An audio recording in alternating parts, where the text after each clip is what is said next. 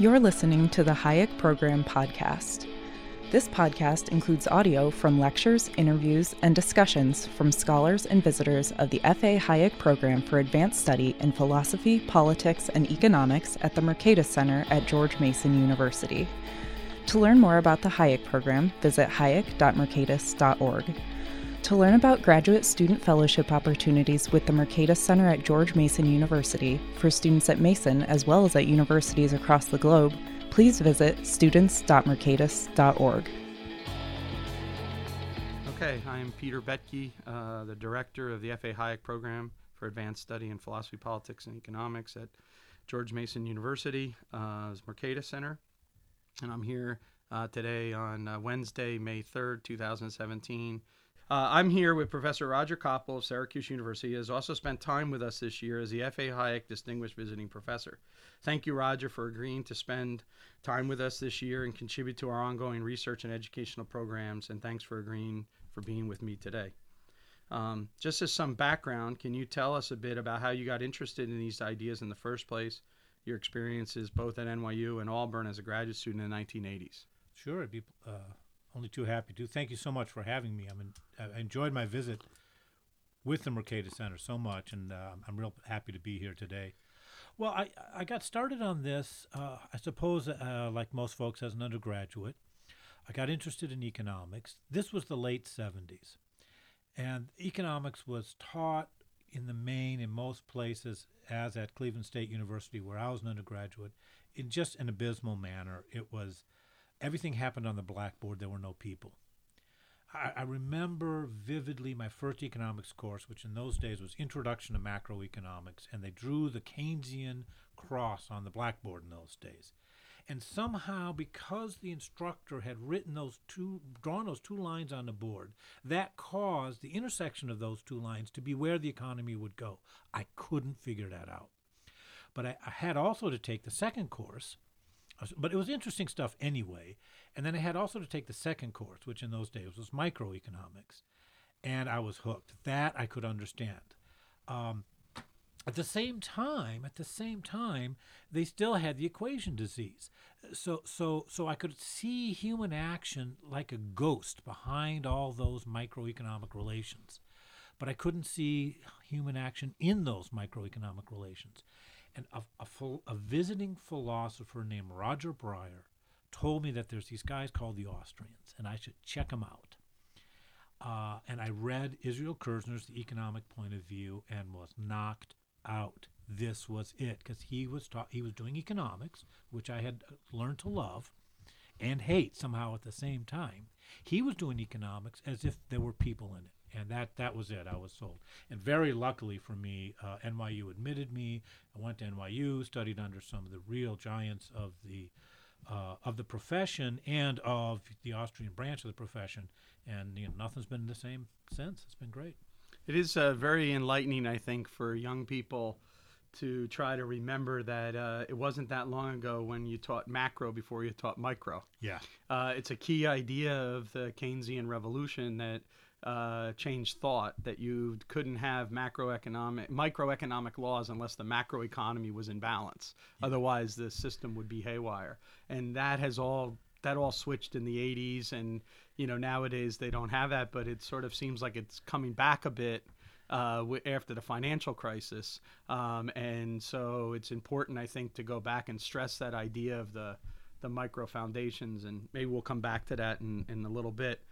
But I did want to ask... You're right. They totally made microeconomics a special case that applies in the special situation, which we're not going to have unless the economic experts are in charge manipulating the levers in just the right way. Yeah. Otherwise, there is no microeconomic theory. Yeah. It was shocking to think back on that. Yeah. It's hard. It's important to remember the bathtub. Yes, right. And you should explain what you mean when you say that. But not everyone gets access to it. But if you go to Google and you type in the Phillips machine, you can see it, which was a bathtub, but it had the leakage was savings, which is the drain, and then you had the hot water and the cold water could be fiscal policy and monetary policy, and the point was to maintain the tub at precisely the full employment levels of output. And it was a great illustration of what they had in mind but also who was turning the levers, right, and whatnot. Because but it is a Yeah, if you Google, that's right. You know, the textbooks literally had pictures of bathtubs in them. It's so funny. And there was really a moniac computer, which was a series of chambers and sluices through which water moved. And this was considered to be it was an analog computer, and it was considered to be an adequate model of the macroeconomy, of the overall system. And it's relatively simple. If you go to YouTube and you Google moniac, you should be able to find a beautiful video that's on YouTube of the moniac computer in action. Yeah. It's very impressive in many ways.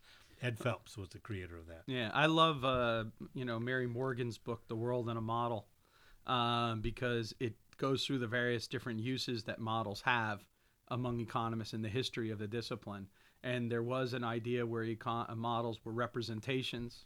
They were built as machines. I mean, going back to some of your early work in history of economic ideas, there's a connection to the idea of the circularization of the system in the is that Turgot, right? I think, or who is it that did the bloodstream or whatever? And well, I mean that's the physiocrats, among whom Turgot was one of the early followers.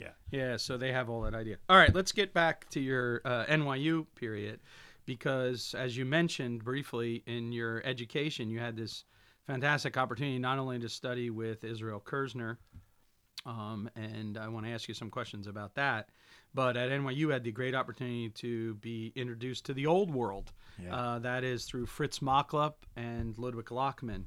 I think for those of us who have known you for a long time, we would say that you, in fact, have the best impression of Ludwig Lochmann in the history of modern economic thought. We don't need to go down there here, but I would love to hear the window in which these professors opened up to you, to the old Vienna and to the London School of Economics during, as what Shackle calls, the years of high theory, which is where Lochmann was at. And so maybe you can talk a little bit about that. Yeah, no, I understand you. But my Lochmann imitation has been permanently retired.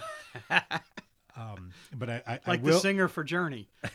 So we now have to go worldwide and find a replacement. I will brag that I did indeed have the world's best Lochmann impression. I will allow myself that vain boast. Machlup was both these guys, of course, were very important. And one of the things that they did for a young scholar trying to sort of reach the shelf is they showed him what the level is. You can't, there's no substitute for that. Machlup was the real deal. He was a scholar. He was one of the important minds of the 20th century.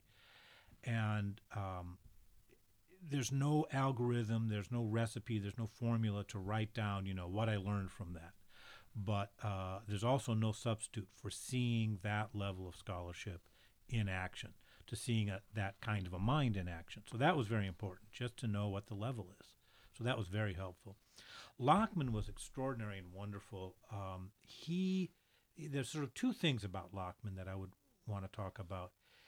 He said he was your equal. He was not your teacher and anything like a young person often thinks of the teacher, some authority figure, and you got to take notes and you better be right.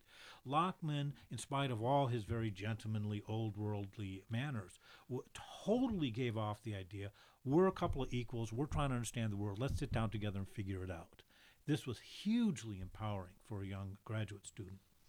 And then he had a club, which was also hugely empowering. Although I have to say there's the plus and a minus on that. The club was expectations. He had this problem, subjective expectations. And this problem was just not addressed in the economics of the time. It was a dead issue. So that meant if you picked up his club, you could beat anybody with it. Any speaker come to the NYU seminar, you could pick up the club that says expectations, just beat them with it, and you didn't even have to know anything. So it was hugely empowering. But, of course, it was also a danger, because then the danger was that you would substitute this, invocation of a problem, we have to think about expectations, for actually analysis of the world. So you have to outgrow that. and figure out how to solve problems and not just beat people with a club. But there was a time when I had that club in hand and was just unreflectively beating people with it. And I have to admit, I still look back on that with pleasure because it was somehow empowering, and it was shaping for me because it put the problem in my head and put me under an obligation to think seriously about it and not just gripe about the fact that there's this big problem expectations we have to deal with. Yeah, I want to just push you a little bit on Mocklup a little bit because so I get the point about quality of minds. It's actually inspiring when you think about the quality of minds that were in the Mises seminar in the 1920s, because you have to throw in there not only Hayek and Mocklup, but also Morgenstern, Haberler, Schutz, Felix Vogelin. Felix Kaufman's a great name. I'm so glad you named that name. So, you know, if I may interrupt, Kaufman is the guy behind Robbins' 31 essay. Right. Right. It's when we read in the textbooks, as we did universally back in the 80s and 70s and so on, that economics is the science of the allocation of scarce resources. Think Felix Kaufman. Yeah. Well, it's fascinating. I found in the LSE archives, and I hope I'll be doing a paper with this with Emily Scarbeck, because she was with me when we found it, the appendix that Robbins never put in the first edition. And it's a philosophical appendix, and it deals with all these different people. Because Robbins was very fluent in German, so he was very deeply knowledgeable of that. His connection to Mises goes all the way back into the early 20s, and he's tried to translate Mises's book Socialism into English and was arranging for that. But he also got completely enamored with Mises, the person, but also his ideas. And the appendix is all about his defense of Mises, and it's very similar to the kind of arguments that one would read in Mocklup, which is more of a pragmatic position rather than a transcendental a priorism, but it's put in very common sense language, which Robbins had going for him as a writer. And so I'm hoping to make a kind of a little mini splash in our community with this essay, because he says at one point, he says, if a priorism means this, and then he goes through the extreme interpretation, he goes, clearly Professor Mises wouldn't want to mean that, you know, and then he goes on. Yeah. So it's a very fascinating thing. But I wanted to ask you a little bit about Mocklup and the behavioralist debate, because one of your early essays with Richard Langlois tries to straighten out the interpretation on Mocklup in a very persuasive way. It changed the way I thought about these things, because Mocklup is often presented to economists as a defender of neoclassical economists and the as-if. Yeah. And you explain the more subtle interpretation of Mocklup. And I'm wondering if that isn't also something that needs to be done today in the modern behavioral debates, to come back to that same kind of idea, the focus on the filter and rules of thumb and whatnot in decision making. I think that's a great remark and a great question. Yeah, Mocklup was a follower of Alfred Schutz, another great member of the Mises Circle, and later a professor of sociology at the New School. And with that Schutzian background, Mocklup was very clear. Your models have to say things about people that would be understandable and recognizable, intelligible to the real people in a real situation. So this is a kind of a check on your model. Can you tell me what your model says about what real people in the real situation would do? And once we've got, if not, then your model is correspondingly incoherent. And if so, is it plausible? Is it intelligible? Would it be sensible to those people? So this is something missed in Mocklup's defense of neoclassical economics. That's exactly right. Consider his, the so-called Mocklup-Lester debate, where he criticizes the use made by two scholars whose names I'm forgetting, the survey literature, you know. Yeah. So these guys went out and asked businessmen basically, Do you marginal cost price? do you marginal cost price? They said marginal what, right? Yeah. But and so they said, well, see, we've totally falsified neoclassical economics. Right. And Mocklup made the point. Wait a minute, read the even just the write up of this report, and what do you see? People saying things. Oh, we do a markup, but of course the markups will be tighter in periods of brisk demand and so on. He's saying, look, that's totally marginalism. Yeah. So this is a great strength of and what people got out instead of the Mocklup Lester debates was that we shouldn't ask the subjects what's going on, right? Which is so absolutely the wrong. Out. Yeah. The exact absolutely opposite. the wrong lesson. Right. Yeah. Right. Yeah. So you're right. Now, behavioralism and nudging and all this stuff today, right? It's absolutely there. It's making a comeback. And you're right. We need to translate the sort of old Mocklup critique to this new literature. We have to make the translation. We can't just point to Mocklup and say he got it. But it does seem to me that a lot of the times this kind of behavioralist, Kahneman and Tversky stuff, it imagines that we the theorists we're real smart, and these louts that are actual actors in the economy are not smart, and we're smarter than they are, right? So they're getting along with a simplified robotic model of the agent that's not actually intelligible to the real people in the real situation. So we have to figure out how to bring that intelligibility criterion into the new literature. That's right. So I think, again, that's a very insightful idea that explains why Mocklup tried to devote a fair amount of time to methodology, was precisely because he was trying to fit in between the scientific fads of the time and yet get the intelligibility in there. So what Caldwell calls scientific subjectivism, kind of idea. And you see this in one of his really creative essays called "What If Matter Could Talk," which I wish that more economists read today. So, all right, let's move on. But with a very strong recommendation, everyone should spend some time with Fritz Mocklup and getting to know his ideas. If I can just tag on a comment on it, I mean, Mocklup was correctly recognized as a neoclassical economist, as a marginalist and therefore a neoclassical economist. He was also totally a Schutzian and Misesian. And I think a lot of times that seems like a contradiction to people. When you dive into that literature, when you dive into Mocklup and understand why that's not a contradiction, I think you're smarter about Austrian economics, you're smarter about neoclassical economics, and you're smarter about the whole history of economics, especially microeconomics, in the 30s, 40s, and 50s. Yeah, no, that's endorse that completely. At NYU, before we get to your move to Auburn, you also had the great opportunity to be exposed to Israel Kirzner and to Bill Baumol. Yeah. And you have, throughout your career, contributed various times to the field of entrepreneurship. I was wondering if you had any thoughts about how that early exposure to these figures, who in many ways are towering theoretical figures in that modern literature, influenced you in the way that you think about those problems. Kirzner is the bigger influence here. Baumol is a great influence as well, although not because of any interactions I happened to have had with him when I was a student at NYU. I had a great class in microeconomics with them. It was fabulous. So I really profited from those interactions.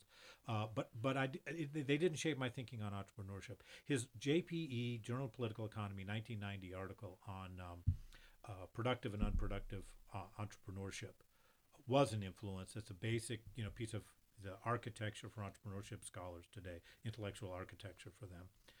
So that's a huge contribution, and that influences all of us who work in the area. Kirzner was hugely important, and it's really that same sort of human action point with Kirzner, that we're talking about people. And what people do that robots do not do is they learn. Kirzner didn't have the sort of framework, and couldn't have used in his time when he was younger, the framework of algorithmic versus non-algorithmic choice. But you can pretty much capture Kirzner, I think, with that distinction. Are you a robot? Are you engaged in algorithmic choice or not? And if not, what's the thing that's not an algorithm? The thing that's not an algorithm is learning. Yeah. Okay? And then the sort of deep insight that Kirzner had is not just, people learn, but that there is this tendency, and it is, of course, only a tendency, to learn what it is in our interest to learn. That's alertness. And you can also find the same alertness with the same label alertness in F.A. Hayek's The Sensory Order. Mm-hmm. Okay. So that's a big influence. I think that's not adequately appreciated among entrepreneurship scholars. There is still, I think, some tendency, although weaker than it used to be, for entrepreneurship scholars to want to get somehow the correct recipe, the correct algorithm for how you have a successful business, something like that. Well, wait a minute. If that were a sensible goal, we wouldn't need managers and entrepreneurs. Right. We'd let the college professors program their computers and we'd run the system from there. But Kerzner exactly is showing that that's impossible. That's a fantasy of the sort of lowest order. Okay? Trouble with Kerzner within entrepreneurship literature is that people read or pretend to have read his 1973 book, Competition and Entrepreneurship, without reading, much else, Mm-hmm. sometimes without reading anything else. And even then they get it wrong. As you know, Pete, and as only a few people adequately appreciate, he's got a totally dynamic vision in the 73 book. But then he takes that sort of dynamic vision of, the learning agent, of the alert entrepreneur discovering new ends means frameworks, and he embeds it within what was then the sort of standard static microeconomic Right. model. But why? Because he thinks that was such a swell model? No, to show the orthodox microeconomists of the day that you can't explain equilibration. You can't explain in your own model how equilibrium is possible. You can't not invoke the entrepreneur, the learning, changing homo agens or homo agens, whichever way you pronounce it. So then people look at that and they say, oh, he just had a simultaneous, no time, and that's just a wrong interpretation. And if you read his 81 contribution to the Mises Centenary volume, he's really very clear and explicit about that. That's a rather radical view of dynamic subjectivism that he doesn't get credit for in the economics literature, among even many Austrian economists, and certainly not within the entrepreneurship literature. There's work to be done to make that clear to folks in that literature. Yeah, I that's a great summary. I also really like the fact that you linked Kerzner's focus on the entrepreneur back to the human action issue. That, of course, goes all the way back to the economic point of view, but it's That's also evident in his debate with Becker. Yes. And it's also evident, to use a Fritz Machlup student, with Edith Penrose's criticisms about the limits of biological analogies. Yeah. She wants to put that creative individual, right, the human being with purposes and plans, at the center.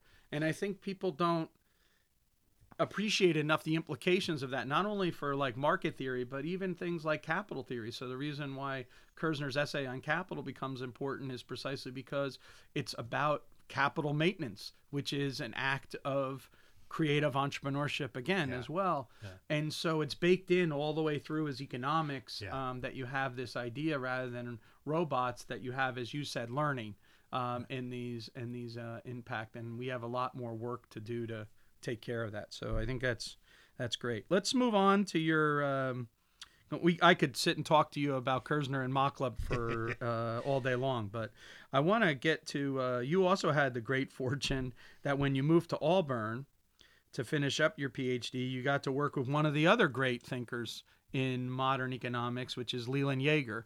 And Leland Yeager, of course, was one of the core members of the Virginia School at their height with Buchanan and Nutter and Coase. Again, amazing quality of minds that are collected together. But he was a major developer of sort of a version of monetarism in the post-World War II period. And then you got to work with him. And then later on, you edited a volume that's in honor of him as well. And so if you could talk a little bit about your experience with Yeager. Let me just say one other thing. Yeager is also one of these fascinating people who was a technical economist, but also when I started my series on new thinking in political economy, he contributed the very first book, which is Ethics as Social Science. Yeah. So he was a very broad thinker. Yeah. He addressed methodological issues, foundational issues in monetary and macro, and across the board. So just talk a little bit about Yeager. Where do we begin? Yeah, the Festschrift is called Money and Markets, Essays in Honor of Leland Yeager. It's published in 2006, Routledge. And I think if you have any interest in Yeager, it's worth a look. One of the things that happens in that essay is Tulloch tells the story of how he came to Virginia and really emphasizes the formative role of Leland Yeager in not only generally Virginia political economy, but in public choice theory. And he credits Leland with having really lobbied to get Gordon Tulloch a postdoc at Virginia, which then led to his professorship, and with teaching him a lot of economics while he was there. Another sort of current theme in public choice economics is analytical egalitarianism. I think that's there in Yeager's work. Of course, he doesn't use that label, but it's totally there, because what he actually does every time is sort of two things. One thing that we can has sort of two aspects. He models every agent in the system. There's a huge error that we easily make, that we don't model all the agents in the system. In particular, if I'm giving policy advice, I give instructions. Mm-hmm. So there's an agent in the system, the policymaker, that I'm giving orders to, and therefore I don't model that person. Leland never made that mistake. Okay? And so once you make that decision, you have to decide whether I'm going to, and this is the sort of second aspect of the issue, you have to decide, am I going to model that agent as superhuman and above incentives and so on, or as a person like any other? And of course, the question answers itself. You got to model the agent as a person like any other. Okay? So he was there right from the beginning with this concept of analytical egalitarianism, of applying the same economic model of man to the political actors and the market actors in the system. So that's something I think he doesn't quite get enough credit for. What he taught me personally, I went to NYU. I was filled with all this crazy stuff, Verstehende psychology, and K. Menger, the son, Carl Menger's great book on ethics, and all the schutz that I learned from Mocklip and Richard Ebeling and others. So it really was very heady, methodological, philosophical stuff. And from Leland, I learned to not forget about just the details, the straight economics, to not be trapped by the words, the vocabulary, the categories, but to look at, as Leland so eloquently put it, who does what. This is another thing I think he gets inadequate credit for. As you know, Pete, and you're one of the few people I think who recognize it, it was Leland who was first there with the notion that later became identified as the difference between a clean and a dirty float in exchange rates. Well, how did Leland come across that idea? Well, by looking at the details. How precisely, what does it mean to have a floating exchange rate? Too easily, we draw the equations or the graph or whatever, use a few words of vocabulary, and then we're done. You have to peel back those categories and look at what it's saying about who does what. Again, analytical egalitarianism, but you have to be relentless about it. So that's a habit of mine. That's a practice. It's hard to write a recipe or have an algorithm for that. But when you are inculcated by a close work with someone who practices that habit of peeling back the labels and looking at who does what, it really changes how you do your work, and of course in a positive way. I think that sort of feeds into my next question to you, which is that it was relatively soon after you began your career that you started to make significant headway on projects dealing with expectations. I'm thinking, originally like your work with Bill Butos. Yeah. But then in many ways, I would see these as linking Lockman, Mocklip, and Yeager into a kind of an interesting new mix. And I was wondering if you see it that way, or is it just...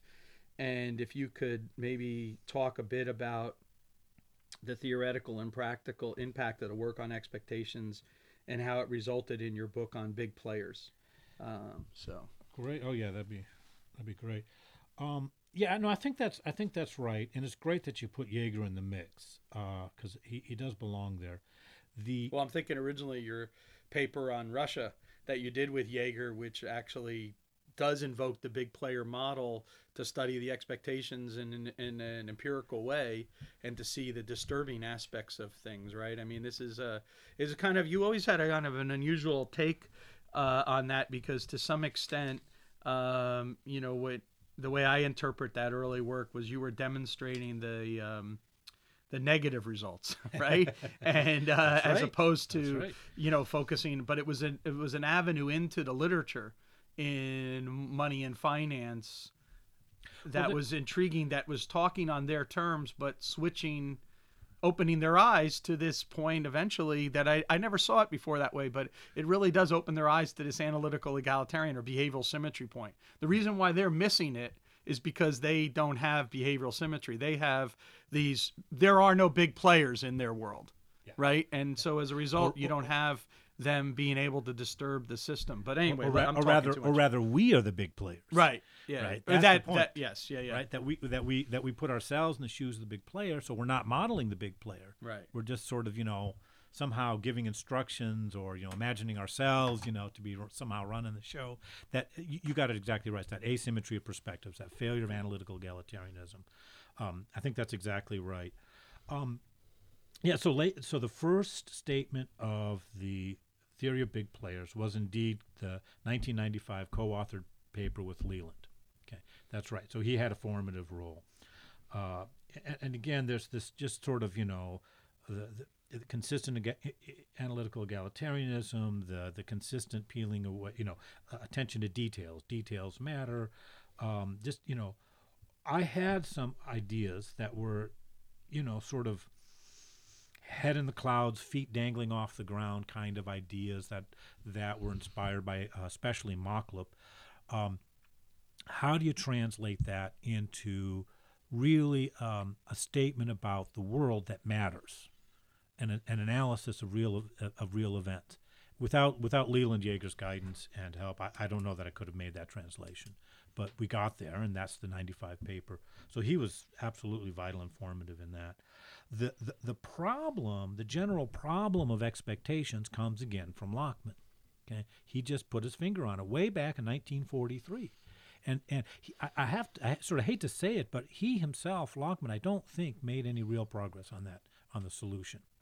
The guy who gave me the solution was indeed Koppl, and it was another one of his great old papers, Why Bother with Methodology? So Koppl wrote this wonderful paper in 1936 about how methodology matters, and he was talking to economists saying, look, in your models of the world, you're going to have these so-called ideal types, and some are going to be very anonymous, some are going to be non-anonymous. The anonymous ones is when you have many actors acting under a tight system constraint, and so there's just not a lot of scope for them to do something funny or different. We can be confident in the outcome, the actions they'll take. Well, that's the case when you just need an anonymous actor, not a lot of detail about the psychology and personality, nothing like that. Just a little attention to what the basic incentives and constraints are. But if you talk about somebody like a central banker, all of a sudden it matters very much what that person's particular incentives are and crucially, how that person interprets the world. So that's a methodological point. That's a methodological point about what's theory and what's, not theory. What's reliable theory and what's more speculative and conjectural.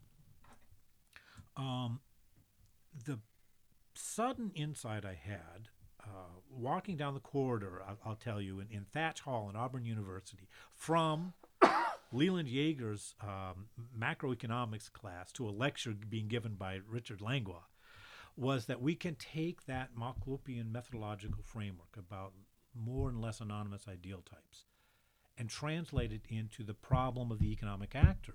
Because as the rational expectations theorists correctly taught us, as Muth correctly taught us, the economic actor is in essentially the same position as the economic theorist, trying to formulate a model of the world, and that's what expectations is really about. Well, okay, the rational expectations solution is not one attractive to me. The Koppelian solution is that there are ideal types of higher and lower levels of anonymity, that for some of the actors in the system, we got to know how they interpret the world. For others, we don't have to have such a rich picture of how they interpret the world.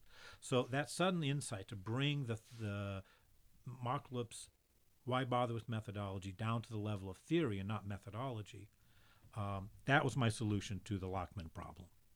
Yeah, that's fascinating. I think that you didn't talk about it, but I remember reading the paper with Butos, which I think is even earlier than '95, right?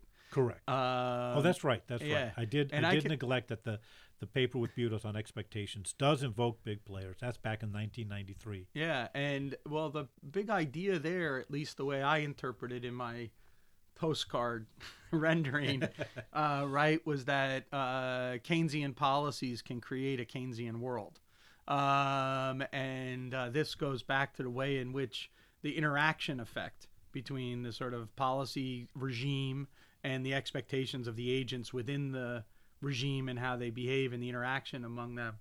And I think that sort of is baked into your analysis that then later gets developed further in the big players as well as in your, I think still, it's kind of funny with timing, because your Society for Development of Austrian Economics presidential address gave people an agenda for macroeconomic study that actually had you, given that, let's say, in 2009, or whatever, could have, really excited a lot of young people about how to deal with things. But I want to come to that's a charming thought. I like that. Yeah, I want to come. Well, I mean, it has had an influence on the whole new young generation of macro Austrians. If you think about Will Luther and other people who are trying to do stuff now, but it nevertheless it had this whole sort of agenda in it, and part of that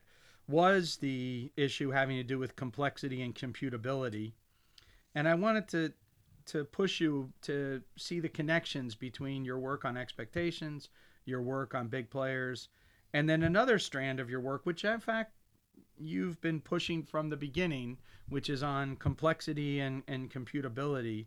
And I was wondering if you could elaborate a little bit on that and maybe direction of, future research that you see, and how do we really talk about creativity in a complex adaptive system? Yeah. On the point of creativity, I tend to use the word learning and not creativity. In my work with Stu Kaufman, you come around to the view that the creative element is actually the system and not the agents in the system. So social evolution... Well, similar to the way you would say rationality is a characteristic of the system, not of the individual agent, because of the filter mechanisms, right? Yeah. I hadn't seen that parallelism before, but absolutely. Yeah. Absolutely. So, the biological evolution is highly creative. But we don't think, those amoebas had great ideas for how to be something better than an amoeba. Right. Right. It's rather that in what Stu Kaufman calls the adjacent possible, certain niches are opened up. And then it's a bit of a chance thing which niches, new biological niches get filled by sort of innovative organisms and which don't. But once that happens, then in what becomes the next adjacent possible, you have a new set of niches and so on. So it's the system that's generating these niches. And so without the niches, you don't have that entrepreneurial opportunity. Right. It just doesn't exist. So we can imagine, are people creative? Oh, gosh, I don't know. They're creative in the sense that they're able to combine disparate elements together in new and surprising ways, or subdivide existing categories or elements in unexpected ways. Is there some kind of ex nihilo creation in the individual mind? Well, I don't know, maybe. I don't know how to say to prove there isn't or something like that, but I don't need to assume that. I can assume that away and have all the creativity that we actually observe in the social world, just on the idea that the entrepreneur discovers new opportunities in the adjacent possible. That's where the variation comes. That's where the variation and selection comes in a separate, Yeah, right. And then, so that's where the variation comes from. And then some of those new opportunities are seized upon, or seeming opportunities are seized upon by entrepreneurs. There's a filtering process that determines which ones survive. Okay? And in nowhere do I have to assume that the Kersnerian entrepreneur is creating something ex nihilo. He is, as Kersner, I think, correctly pointed out, making a discovery of an objectively existing opportunity. But the opportunities are endogenous to the system over time. Yeah. So let me push you back again on this connection between the way that you see.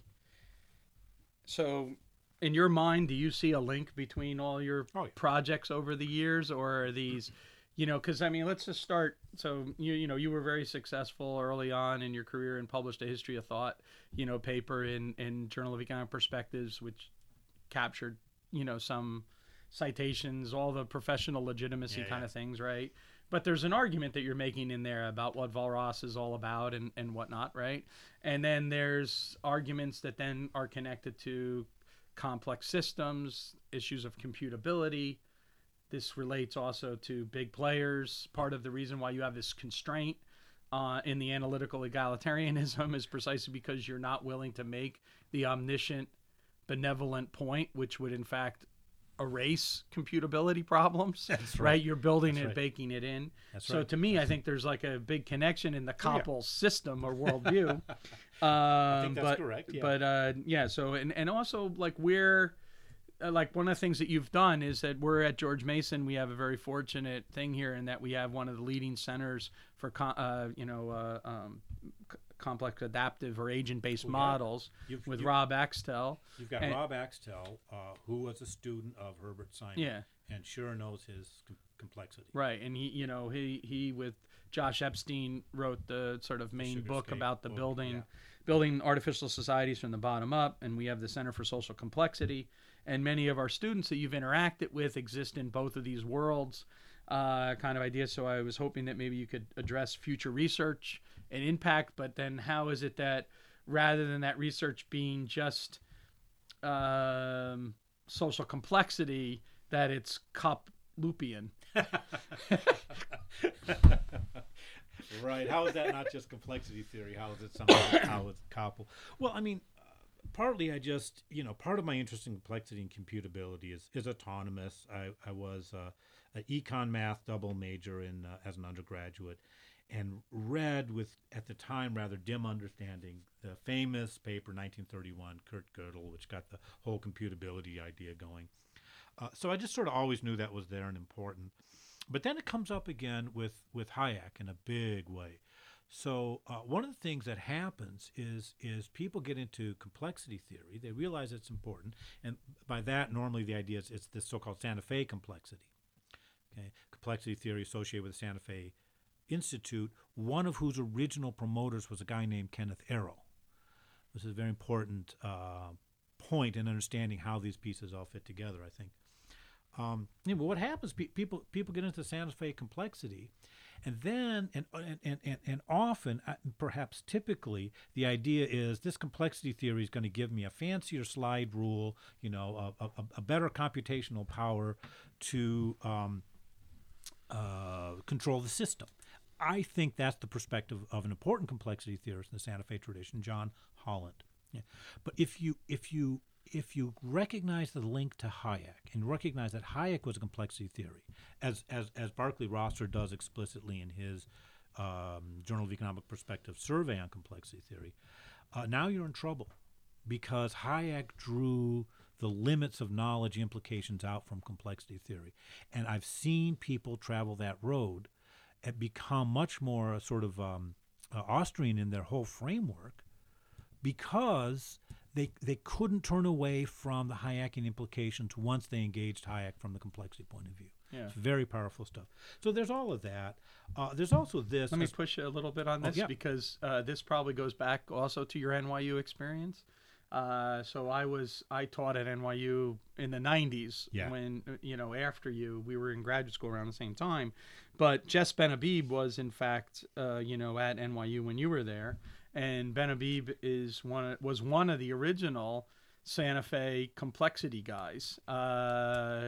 And his models had no connection to human purposefulness going back. Yeah. So I think that there's always was an early battle also between that, because Holland was agent-based models. So they were not, so like if you go back and you look at the original summary discussions, even Kaufman's first book, right, he sort of talks about complexity as getting away from micro foundations. Mm-hmm. Whereas Brian Arthur, and another person who you've been involved with, was in fact also building agent-based kind of models. And he is an example of someone who has become more, I think, Austrian as the time has worn on. Is that a wrong history? No, I think that's all pretty good. I'm not sure. Maybe you're right that Kaufman was less agent based than.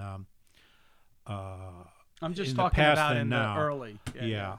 That's not a question I've engaged. Maybe you're right. I didn't see that, but perhaps you're right.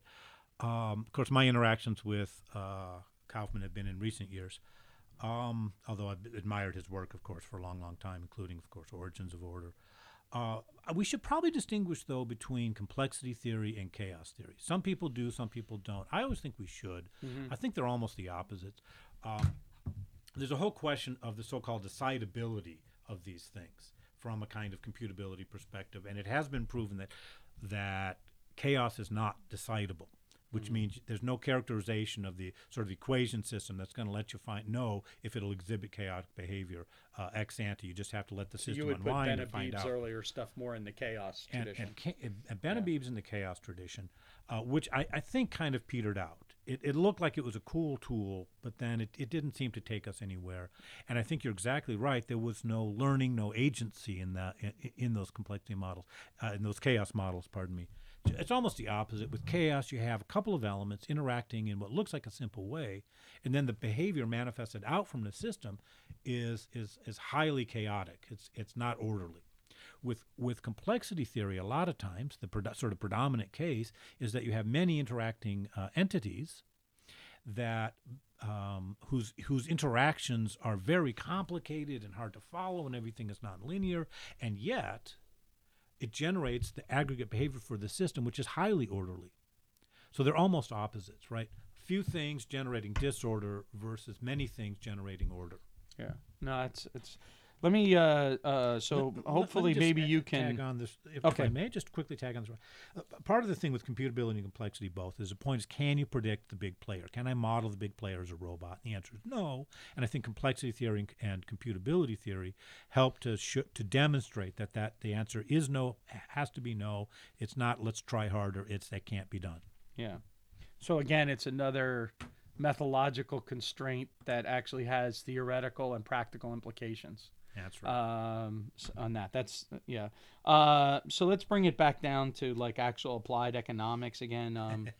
Though I hope you'll talk maybe about, at some point, feel free to talk about this future direction of research and your interaction with some of the people here that you've had the chance to interact with, and what kind of maybe shape dissertations and stuff could take in that. So, but I want to ask you about the financial crisis. So after the financial crisis, I mentioned already your SDA presidential address, which tried to have a macroeconomics based on bounded rationality, expectations, rule following, institutions, and these kind of ideas. But so we get hit with the financial crisis, and you write in my opinion, a wonderful monograph entitled "From Crisis to Confidence." I hope we can provide a PDF of it online for people to read. It's a IEA monograph, but in that, one of the reasons why I found that so fascinating is that, in my opinion, you provide this creative and wonderful synthesis between the monetarism of Irving Fisher, and the explanation of the Great Depression as a debt deflation disease, and the Austrian business cycle theory, which often are presented in contrast with one another. But when I was a student of Hans Sennholz, as an undergraduate, and he's as strongly committed Misesian Austrian as you could find, and he had this tremendous impact on me, and I had to memorize his stages of the Great Depression. He wrote a little monograph on the Great Depression, actually before Rothbard's America's Great Depression, that circulated around a lot of people and whatnot, and of course Rothbard's book became the classic for the new generation of Austrians. And in Rothbard's story, he wants to contrast, just like in Sennholz, monetarism, Keynesianism, and then Austrianism. And so, but when you look at the history, I always thought the Austrians were talking about a different period of time. So they're talking about the 20s. And right, and that's all of Senholz's stages of the issue are all having to do with the 20s and what was going on with monetary policy in the 1920s. Fisher and then later, Milton Friedman, they're talking about 1 to 33. Yeah. So it's a different period of time. No one in the Austrian camp, Rothbard eventually would try to address some of these things. But in the normal Austrian story, you get the credit expansion in the 1920s. But then what you have is, as the way Senholz would talk about it, right, is that you get this trigger point where either the central banker has to continue to try to inflate and risk hyperinflation, or they have to slow down, which then generates these other things. And the way that I always like the way that I really like what you did in this book was you show that the basically this dollar disease and this debt disease are like interacted with one another in this creative synthesis, and they come from somewhere. Yeah, and so explain this synthesis, its relevance for the 2008 global financial crisis, and what you think is the future of macroeconomic research and policy coming out of this. I might be able to say something in 10 seconds or less. Yeah, right. I might be able to say something about what the future oughta be. Yeah, I don't know what the future will be. I feel some pessimism because macroeconomists are experts who work for states and for international entities and agencies. So they have a vested interest in the existing DSGE framework. I thought that the DSGE framework was really going to lose ground. It has not so much. DSGE stands for Dynamic Stochastic General Equilibrium. So it's the sort of standard, if you wish, you may say neoclassical macroeconomic model. Right. But I think it is up to people who don't want to be president of the World Bank to keep alive a macroeconomic understanding that doesn't support being an expert, but does support understanding the causes of these periodic crises and how they may be prevented. So Fisher has this great story, and it's a story about confidence and about the collapse of confidence. And he makes the point that the thing that really causes harm is when the debt disease and the dollar disease come together. Okay? I think he's right about that. When you have an over-leveraged economy that starts to experience that sort of snowballing of failures, which induces collapse or further collapse, as the case may be, in the money supply. Yeah, that's very destructive. That gets you what Hayek would eventually call the secondary depression. Okay?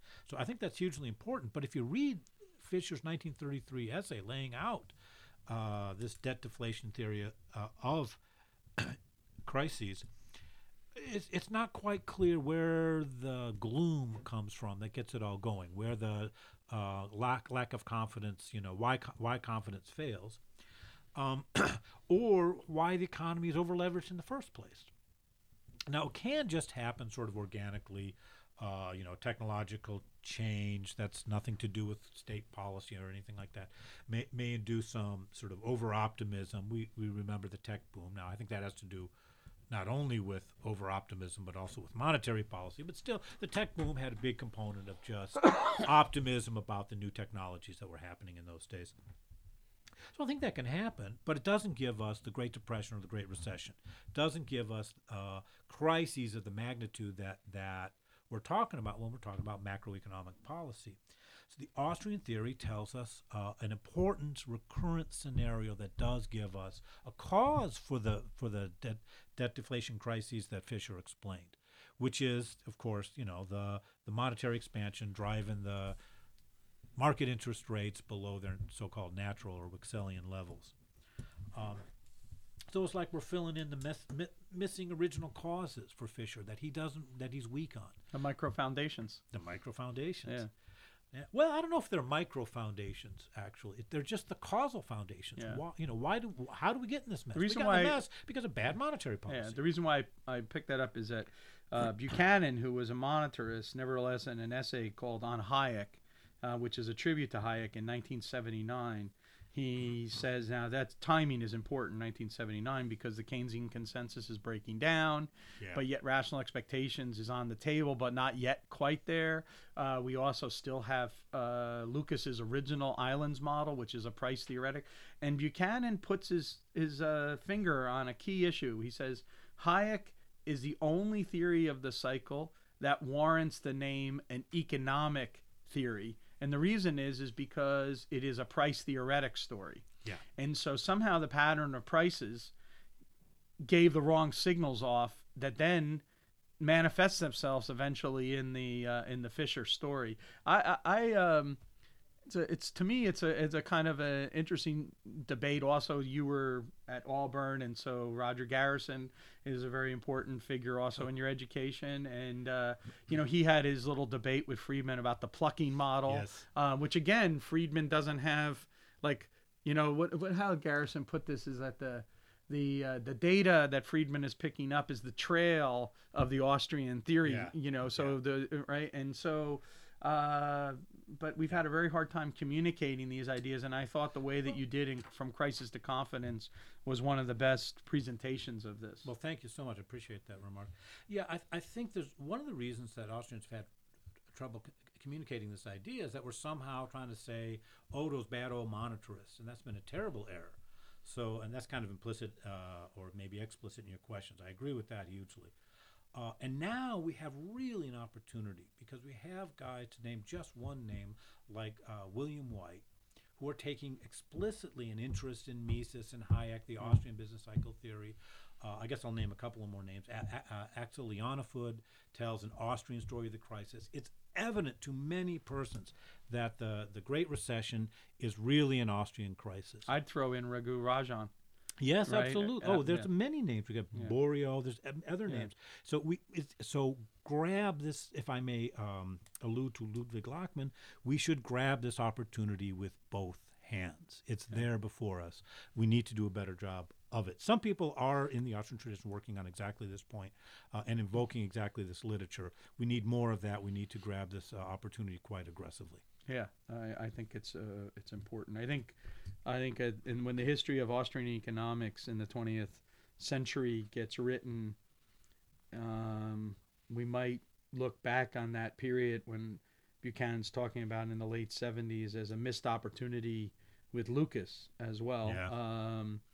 But then again, you had real business cycle theory, which shifted away from, again, human agency and representative agent models and stuff. But we could go off in a wrong direction on that. So let me go back to my questions here, which is one thing I would say is that I think that the characteristic that has always intrigued or excited us, we didn't go to graduate school together, but we met when we were both in graduate school, is that we were always seeking ways to join a conversation rather than ways to instruct others about why they were wrong and why we're right. And I think that's a kind of that comes from this understanding, I think, of also a shared passion that you and I have, which is history of economic thought and methodology.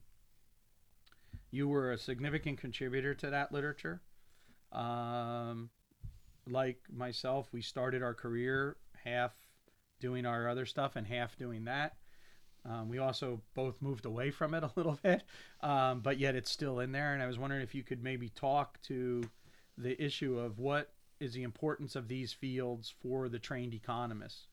And do you have any words of advice for young economists entering the discipline that may be drawn to the fields of history of thought and methodology themselves? Well, yeah, it's a siren call because it's so interesting. It just sucks you in.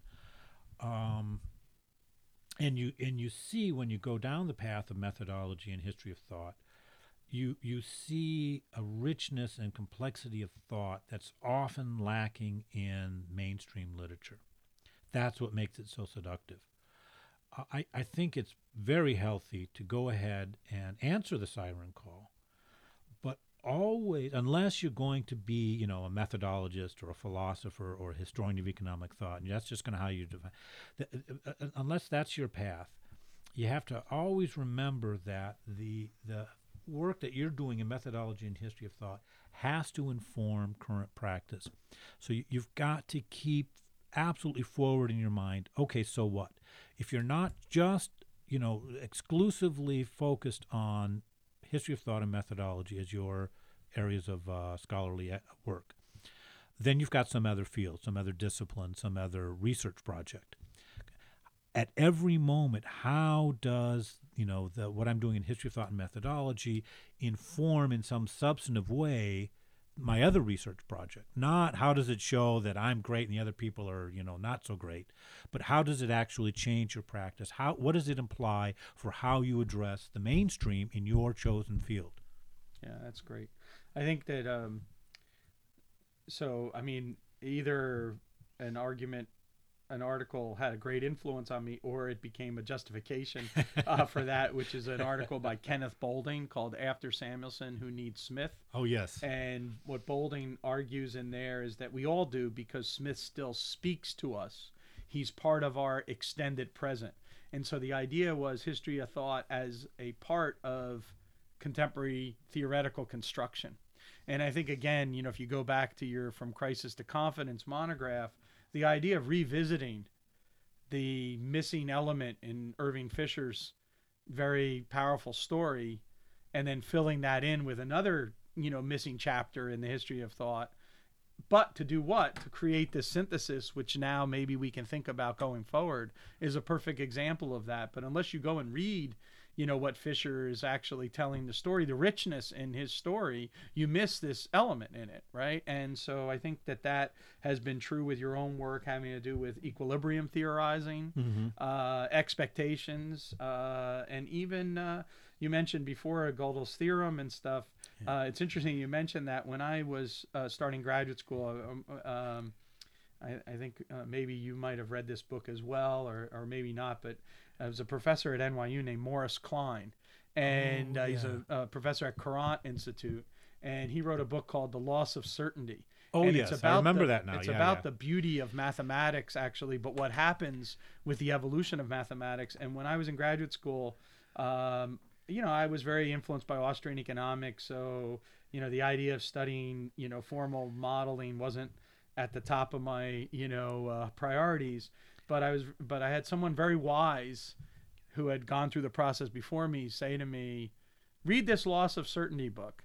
And I read it, and then all of a sudden I started to get amazed by the aesthetics of mathematics and the discipline. And then I kind of was able to juggle that in my head between the two. And I kind of think of you're fascinated by these problems of computability, precisely because it's a very practical issue, no doubt. Like you said, at the end, it puts stopgaps on some of our exercises of flights of fancy. But it also is the beauty of the structure of the argument. And there's something about economics and mathematics that has that, I've always felt like you felt that way too. I've never had that conversation with you, but that there's something beautiful about this. Oh yeah, and there's also somehow you're kind of making me realize more explicitly than maybe I have in the past. There's something somehow the same here between sort of computability stuff and then the analytical egalitarian stuff, because there's in both this problem of self-reference. So if analytical egalitarianism is meaningful to you, it may be worth the time to really take a dive into computability theory, because even if you don't ever use any of those tools or even refer to them in your own work, it'll make you smarter about self-reference. It'll make you better at analytical egalitarianism, and that's only a good thing. And also, to go back to the sensory order, it's crucial in the Koppl reading of Hayek to see this baked in at the beginning. Oh, yeah. Oh, I strongly affirm that. You bet. Yeah. That's one of the reasons why that book becomes so critical. In this sense of the way that we study the world, starting from.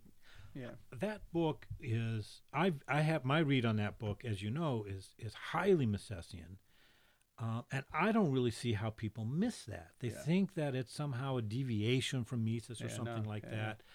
But he explicitly defends in the concluding philosophical chapter. He explicitly defends Verstehende psychology. That's the exact quote: Verstehende psychology. My apology to anybody who knows actually how to pronounce German words, by the way. You have to say it to the Lockman. Yeah, right. Come on, you can't do it without the Lockman. It's been retired. So he just couldn't have been more explicit. And then there's other stuff following up on this where he goes back to the same theme. And he connects that to this sort of Cantor Gödel type logic. Yeah. And it's explicit in Hayek's work. How people miss it is a bit of a head scratcher to me. I think it's because at some really deep visceral level, we just think that Dilthey, Rickard, and all that Weber and all that understanding tradition is somehow squishy, and math is somehow hard. Mm-hmm. And so it's impossible that the squishy and the hard could exist in the same space. But that, of course, is an error. I just on this, I want to sort of go on record because you and I have grappled with each other over the sensory order and the way that economists go forward, and it would be wrong to interpret the terms of the debate in which you and I have engaged in as a disagreement on the substantive contributions. It's a debate about the marginal benefits of economists devoting themselves to baking that in versus finding avenues in institutional research. Mm-hmm. So when in the context, I think, again, this goes back to something that I mentioned earlier. If you go back to the timing at which you and I were wrestling with those ideas against each other, it was at a time when I was coming off the heels in which you have Acemoglu, Johnson, Robinson, Schleifer, Vishny, and Laporta, and these people. And I was saying, look, on the margin, if you're a young economist and you want to develop sort of Hayek's ideas, you can go in this direction of institutional economics. And you were going in the direction more of the computability kind of idea. I think both of them should be developed and they should be pursued. And in fact, I think there's a link between the two of them. In my book that I'm working on Hayek right now, I argue that Hayek went in two directions after the 30s. One was an institutional turn, which can be seen in The Road to Serfdom, The Constitutional Liberty, and Law, Legislation, and Liberty. But the other one is an epistemic turn, which can be seen in Counter-Revolution and then the various essays having to do. And then that ties into complexity theory. And the key is the connection between the two, actually. And so it's Hayek's epistemic institutionalism. Yeah. I'll tell you what the connecting concept is. The rule of law. Yeah. The rule of law. We need more work on a rule of law approach to macroeconomics, which right now, there's Larry White and not that much else. Yeah. I think my monograph that you said some kind words about also takes a rule of law approach, because the necessity for the role of the significance of the rule of law is entirely a matter of epistemics, of what can be known by whom and how. Right. Yeah. So that's exactly the connector. Yeah, and also then that serves also to tie the expectations in a certain way, right. And all of that stuff. Right. Yeah, no, that's a great point. Actually, maybe this will link again. So after your let's move on to this. After your Big Players book, you started studying problems of big players, of what we might call monopoly experts. Yes. And you begin with detailed studies of forensics. Yeah. Rather than monetary policy, right? This is an interesting twist, different bite of the apple in some sense. What drew your attention to the area of forensic and highlighted the issues you wanted to raise theoretically and practically of monopoly expertise? I did not choose forensic science. Forensic science chose me. I came across the story of the Olin brothers and their friend who had been wrongly convicted of the rape and murder of the beautiful young Chicago medical student Laura Rochetti. And they got, after having been imprisoned wrongly for this crime, they got a straight DNA exoneration from the Innocence Project. And as I was watching a TV news magazine story about this case, the emphasis, part of the emphasis was on Pamela Fish, the Cook County forensic scientist who had made an error in the original case. And the suggestion of the journalist was that Pamela Fish seemed to be making a lot of errors, and they always seemed to favor the police theory. And I suddenly had, like in the way science happens in the movies and almost never in real life, I suddenly had a flash of insight. I know what the problem is. She's got a monopoly. Mm-hmm. So it turned out later that actually the correct production unit both is the crime lab more than the forensic scientist. So the individual scientist matters and the crime lab matters, but the unit of production, somewhat in an analogy to the firm, it's the crime lab. So that I didn't instantly see when I had this flash of insight. But it just wouldn't leave me alone that we had a problem here that people who favor a kind of market approach to understanding society may not probably be paying that much attention to. But it's a real problem, and it needs attention, and it needs a solution from somebody who's got that kind of a perspective. So I had a sabbatical year coming up, and fortunately it was a full year sabbatical, and I did a dive into forensic science, discovered that there are indeed far more errors in forensic science than you would at first imagine, that it's a big problem, not a small problem, and that at the center of this big problem is monopoly. So that's kind of how it happened. And then the surprise was that it led to a general theory of experts, which links right back to all the original stuff about big players and everything, which is all about, to use Mocklip's words, the production and distribution of knowledge in society. So you have a new book coming out called Expert Failure. It builds on all of this work, but also goes in different, more varied directions. So it's not just about forensic science. It goes further than that. Tell us a little bit about the book and what you hope to establish with it, and encourage other people to pick up on the loose ends to go further with it. Yeah, I do feel like the book kind of provides a context for new work that can go in all directions. I mean, I really think it's an enabling thing. I hope that's not just some sort of self-delusion on my part. The core of the book is epistemic, is a vision of how knowledge is produced and distributed in society. Everybody invokes Hayek's great 37 article, Economics and Knowledge, and they are not wrong.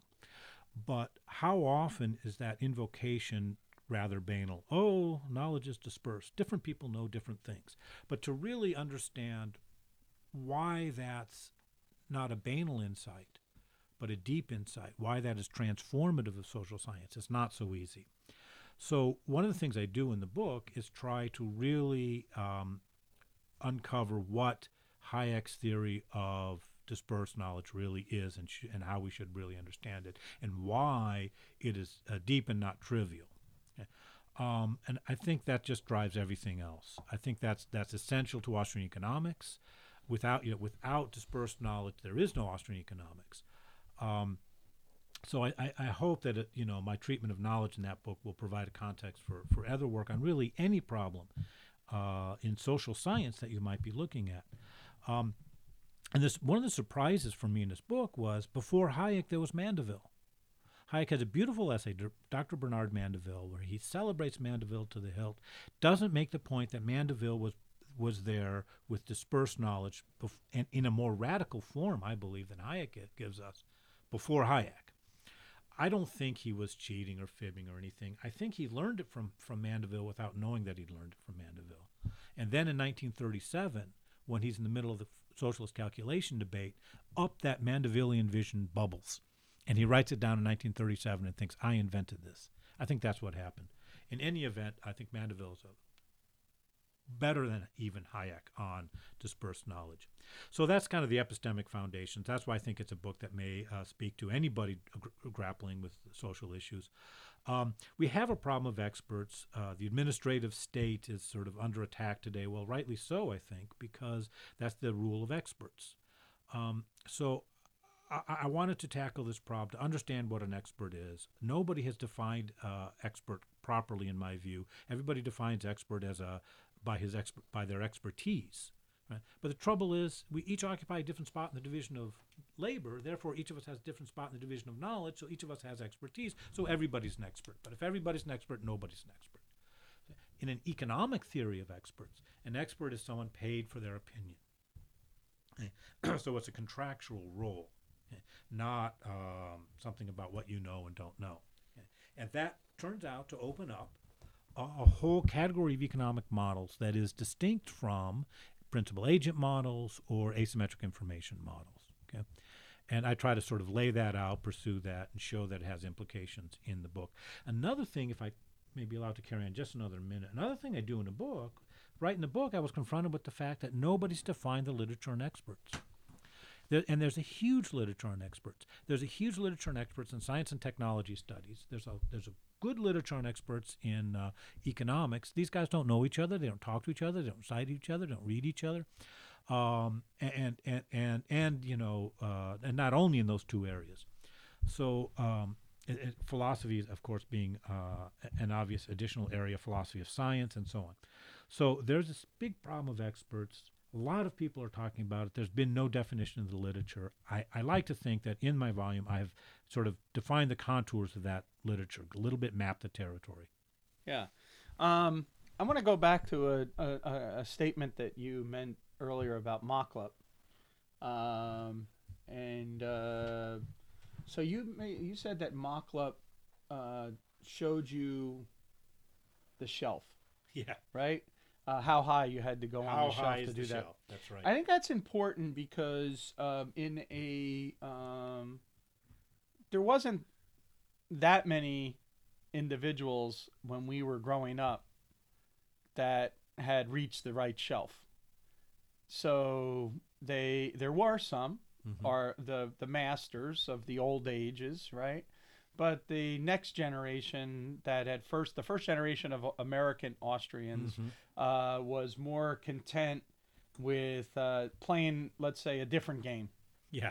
Right? Which, and in fact, any signal of success in the traditional game, which is, I think, one of the reasons why Mocklup was not discredited, but discounted. Disparaged, because he's a president of the American Economic Association. He's the editor of the American Economic Review.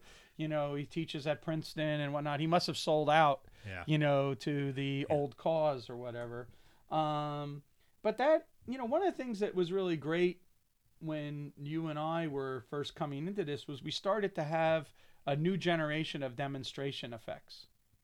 Meaning that Larry White could publish Free Banking in Britain with Cambridge, that Larry could get articles in the American Economic Review, that Rizzo could get articles in the Journal of Law and Economics, and O'Driscoll in the Journal of Political Economy, Garrison in the AER and other places as well.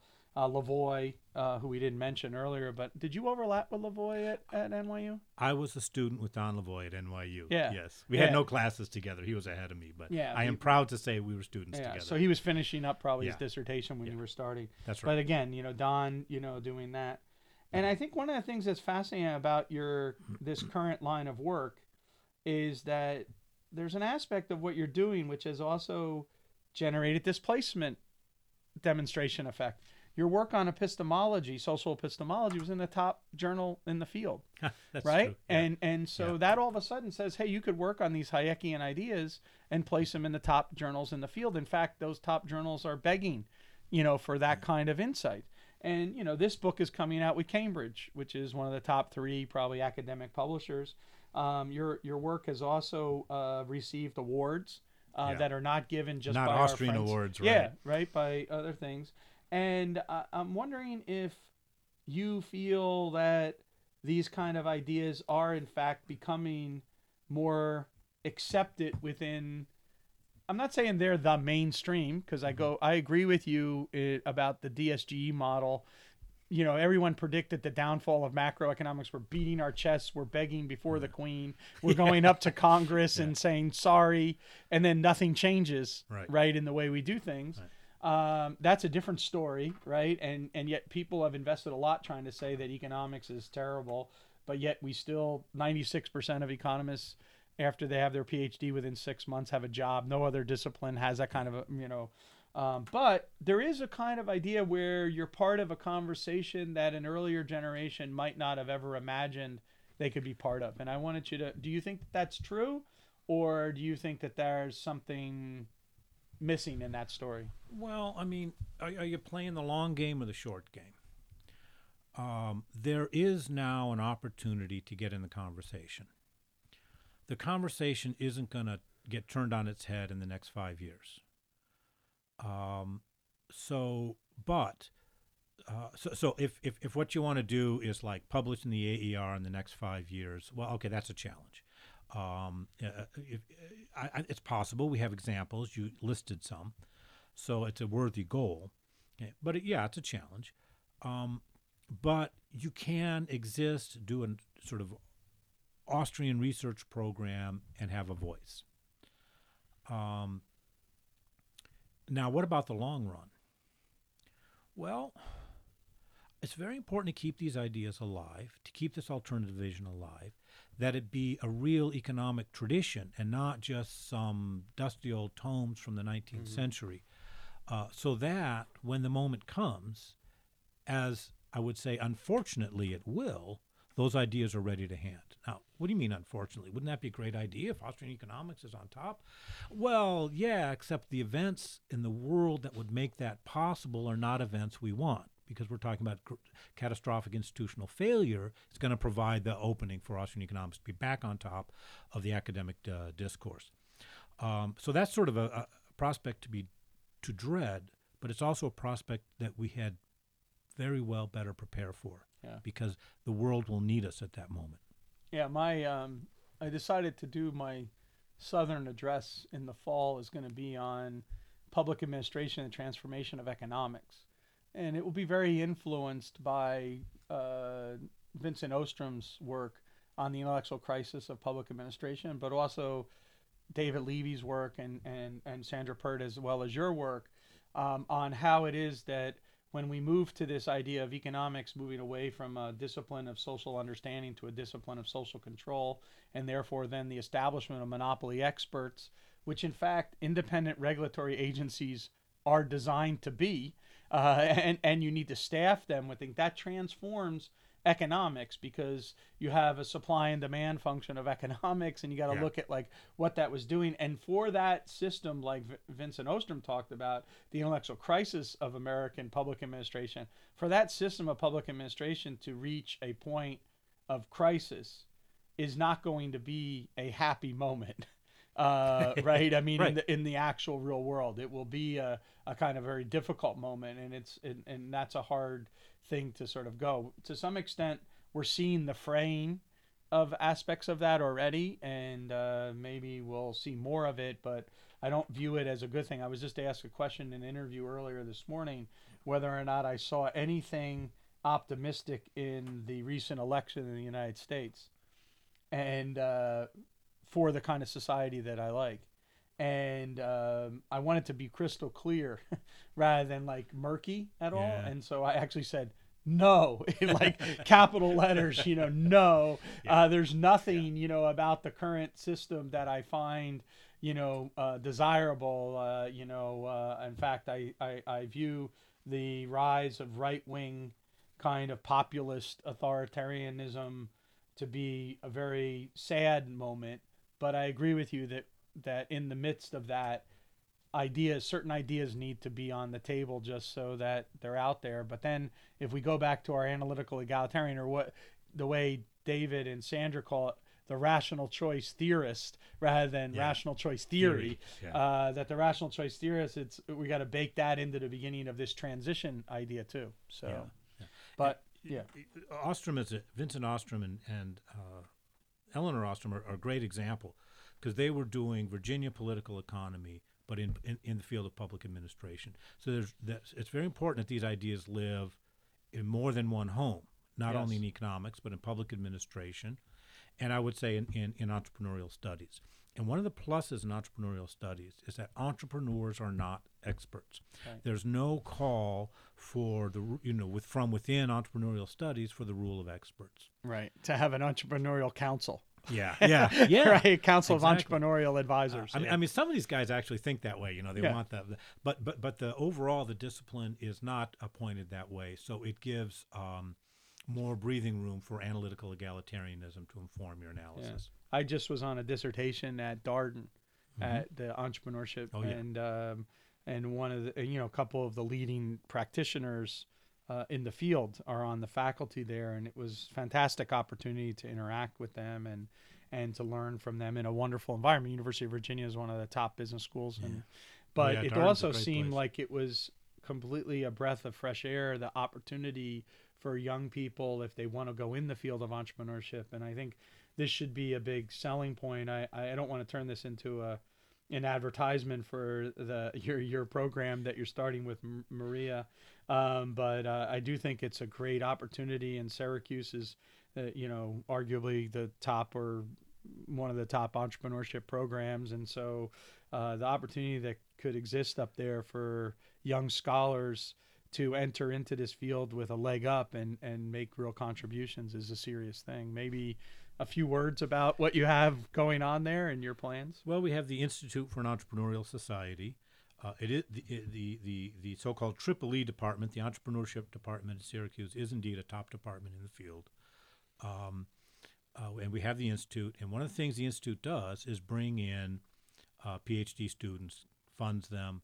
It's a pretty good ride, as the lingo has it. It's a pretty generous package we offer our students. And the faculty at the Institute for an Entrepreneurial Study are very clear that the student has to follow his own course. He has to follow his own path. He doesn't have a choice. But the faculty, we have a clear Kersnerian vision of entrepreneurial theory. So it's Kersner. And then for applied research, we also have a clear vision. There's this emerging, growing field of entrepreneurship policy.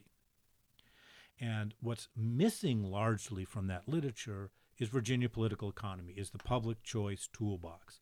So we have a vision of bringing that public choice toolbox, that Virginia political economy vision, to the field of entrepreneurship policy. Oh, that's fantastic. What a great opportunity, and I hope many people pursue that.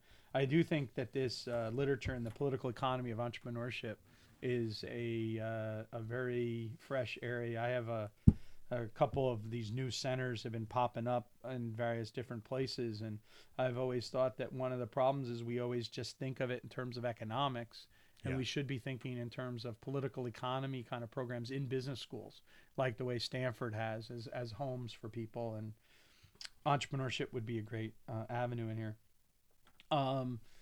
And there are, programs, starting at Syracuse, but also Baylor and also Oklahoma State. And as I said, the people at Darden are very open to this. And Maryland is starting a new program. And Maryland's very important. And American is going to just start it's called Center for Innovation. So very, very excited about these things and where this literature and these opportunities go. Before we go, I was hoping I could ask you maybe your reflections on our program. You spent time here this year in the Hayek program, and you've had the opportunity to visit with many of our graduate students and participate in various discussion groups and seminars. And I was wondering if you had any thoughts to share with us about what we might be doing right, what we should strive to do better as we go forward, and just general impressions of how we're developing our program here. Pete, if you're looking to me to criticize what's going on with the Mercatus Center, you're barking up the wrong tree. It's a great place. It's really a wonderful place to be. If you get the opportunity to visit, as I have this year, grab it. What do you have? I mean, it's a beautiful physical facility, and you have very important names around. And what you have is a community of scholars, starting from highly established, very important senior scholars to sort of associate professor type and assistant, down to PhD students and master students. So you have sort of all the levels there of people inquiring in sort of complementary but distinct research programs and perspectives, interested in ideas. I mean, you walk through the students have their carols, and you see all these books stacked up, and little tags coming out of the books, and it's fabulous. This is a place of ideas.